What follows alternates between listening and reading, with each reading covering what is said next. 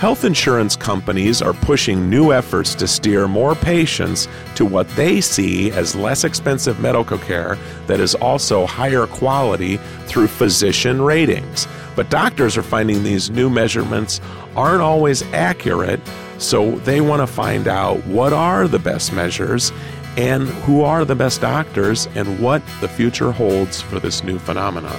You're listening to ReachMD Radio on XM 160, the channel for medical professionals. I'm Bruce Japsen, your host, and joining me today is John Adams. Dr. Adams is a senior statistician at RAND Health in the Statistical Research and Consulting Group of RAND Corp., which is a nonprofit with a mission to help improve policymaking through research and analysis.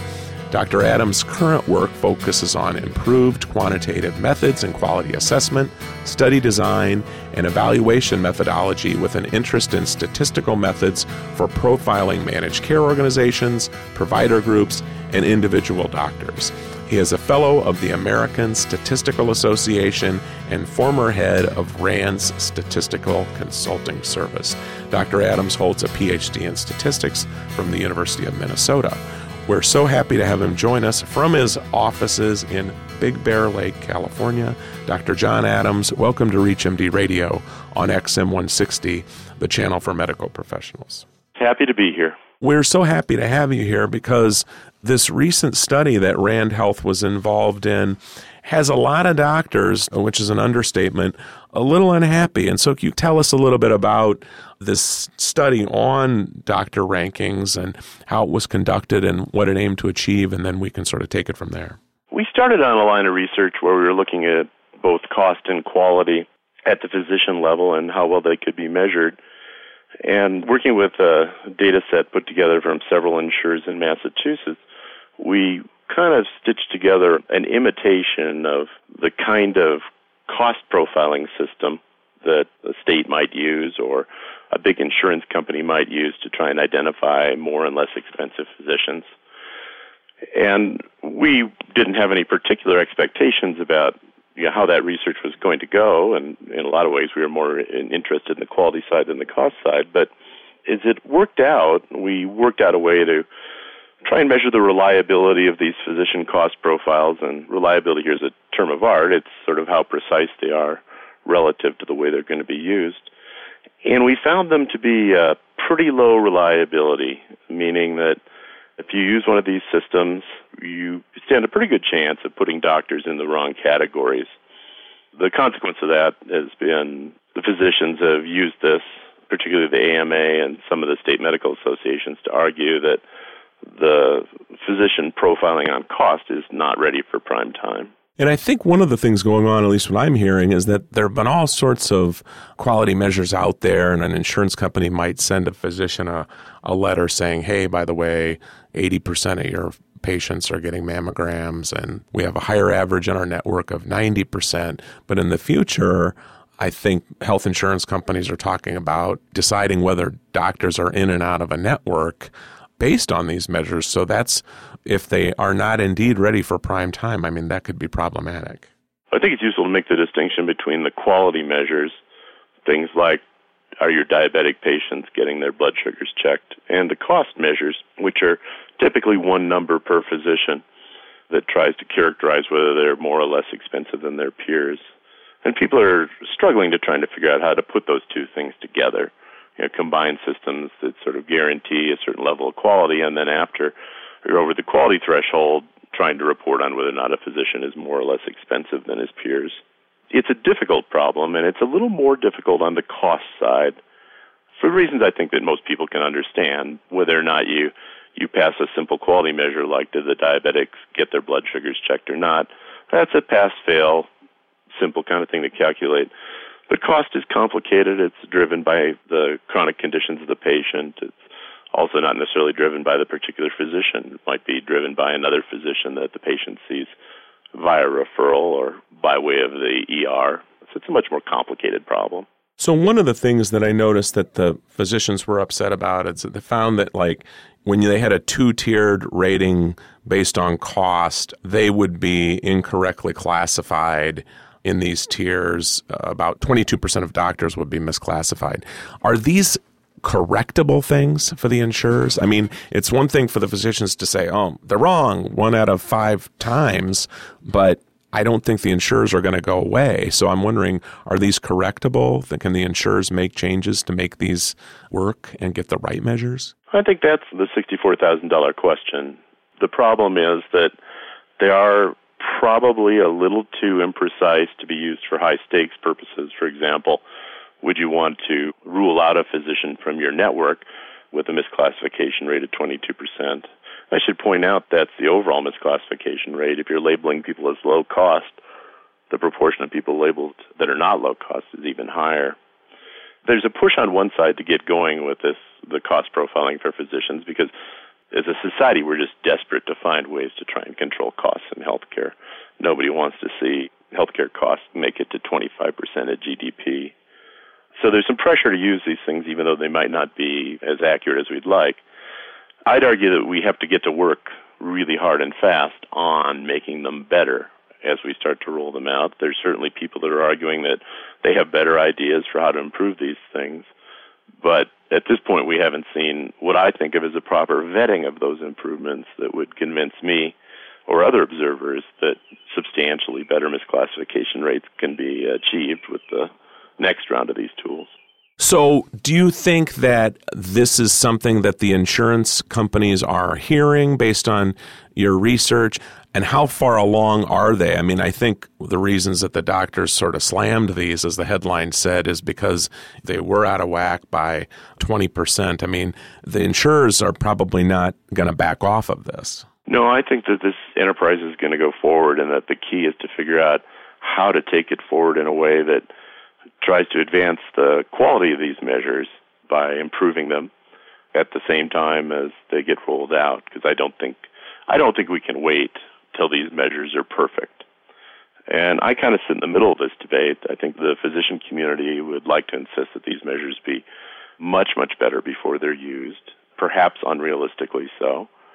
And the other side of the debate, the purchasers, the insurance companies, argue that whatever state they're in, we just have to go and try and fix them as we roll them out.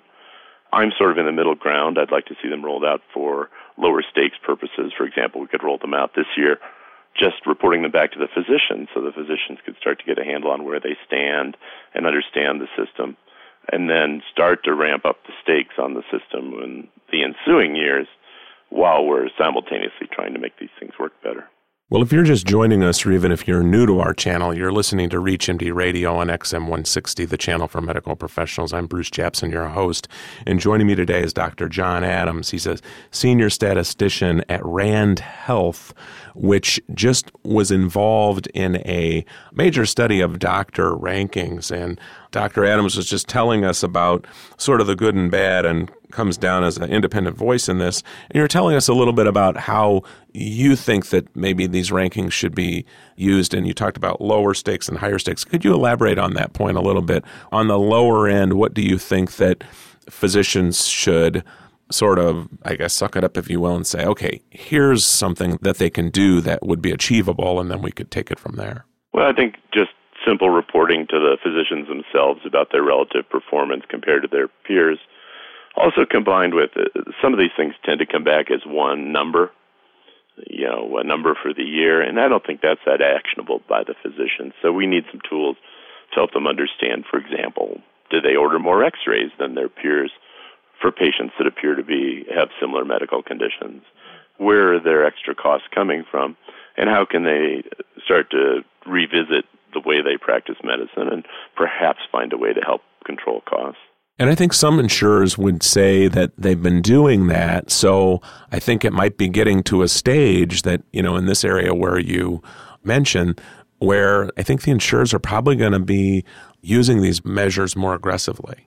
I think that's clear. There's some sort of effort to incentivize, encourage, and preferably partner with the physicians to help with cost control, I think, is inevitable. And these tools are going to get improved a little bit from year to year, and at the same time, the stakes are going to be increased.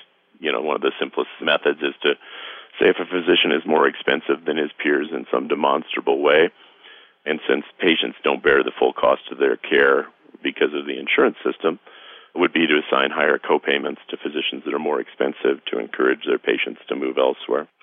I'm not a big fan of that approach because I don't think we're long on particularly primary care physicians, so someone is going to end up going to that physician.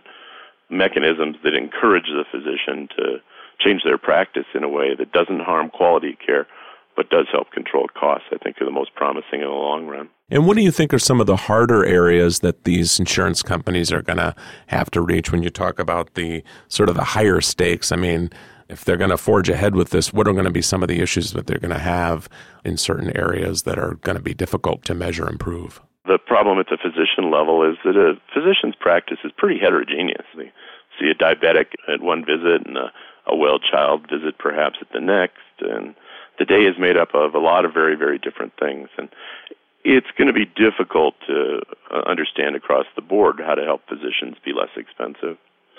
They're going to have to face that. On the policy side, they're probably going to, at least in some states, face lawsuits from physicians that feel that they're aggrieved by these new systems as they roll out, and there's going to be some fairly serious fighting over that.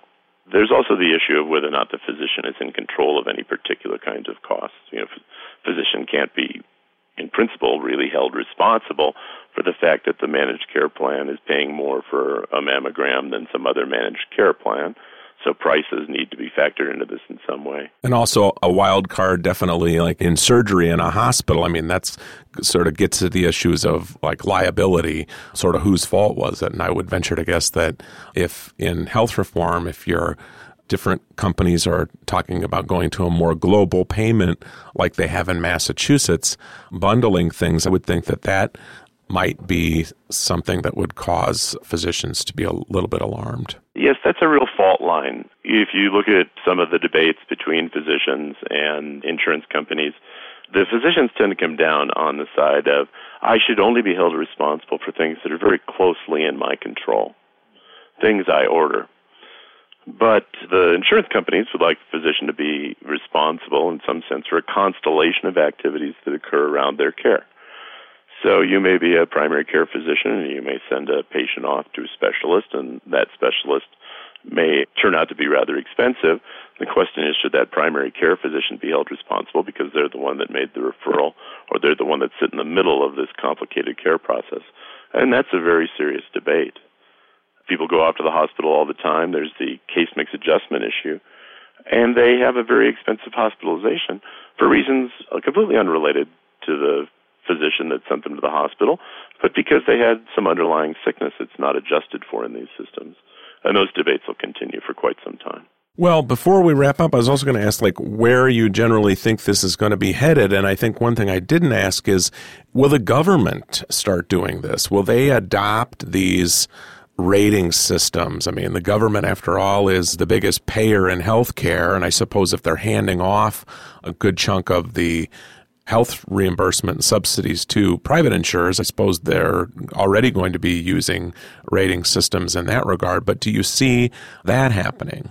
Well, if you look at the health reform bill, there's some very specific clauses requiring CMS, the Center for Medicare and Medicaid Services, to start to develop these profiling systems. Exactly how that will play out over the next couple of years, what systems will be adopted, and what their properties will be, and what stakes they will be attached to remains to be seen. But I don't think there's any question that there's going to be some sort of physician-level profiling system that's applied to Medicare by the federal government in some form. I think we probably see a preview of that in the way the commercial systems are being built, although I'm sure there'll be differences in the way the Medicare system rolls out that remain to be revealed to us. Well, with that, I'd like to thank Dr. John Adams, who's been our guest. He's a senior statistician with Rand Health, and we've been talking about doctor ratings. The methodologies are not going over very well in the physician community, but what we heard here is that they're probably not going to be going away. We'd like to thank Dr. Adams for joining us. You've been listening to ReachMD Radio on XM 160, the channel for medical professionals. I'm Bruce Japsen. I've been your host, ReachMD, online, on demand, and on the air. Please visit us at reachmd.com. And I'd like to thank you today for listening.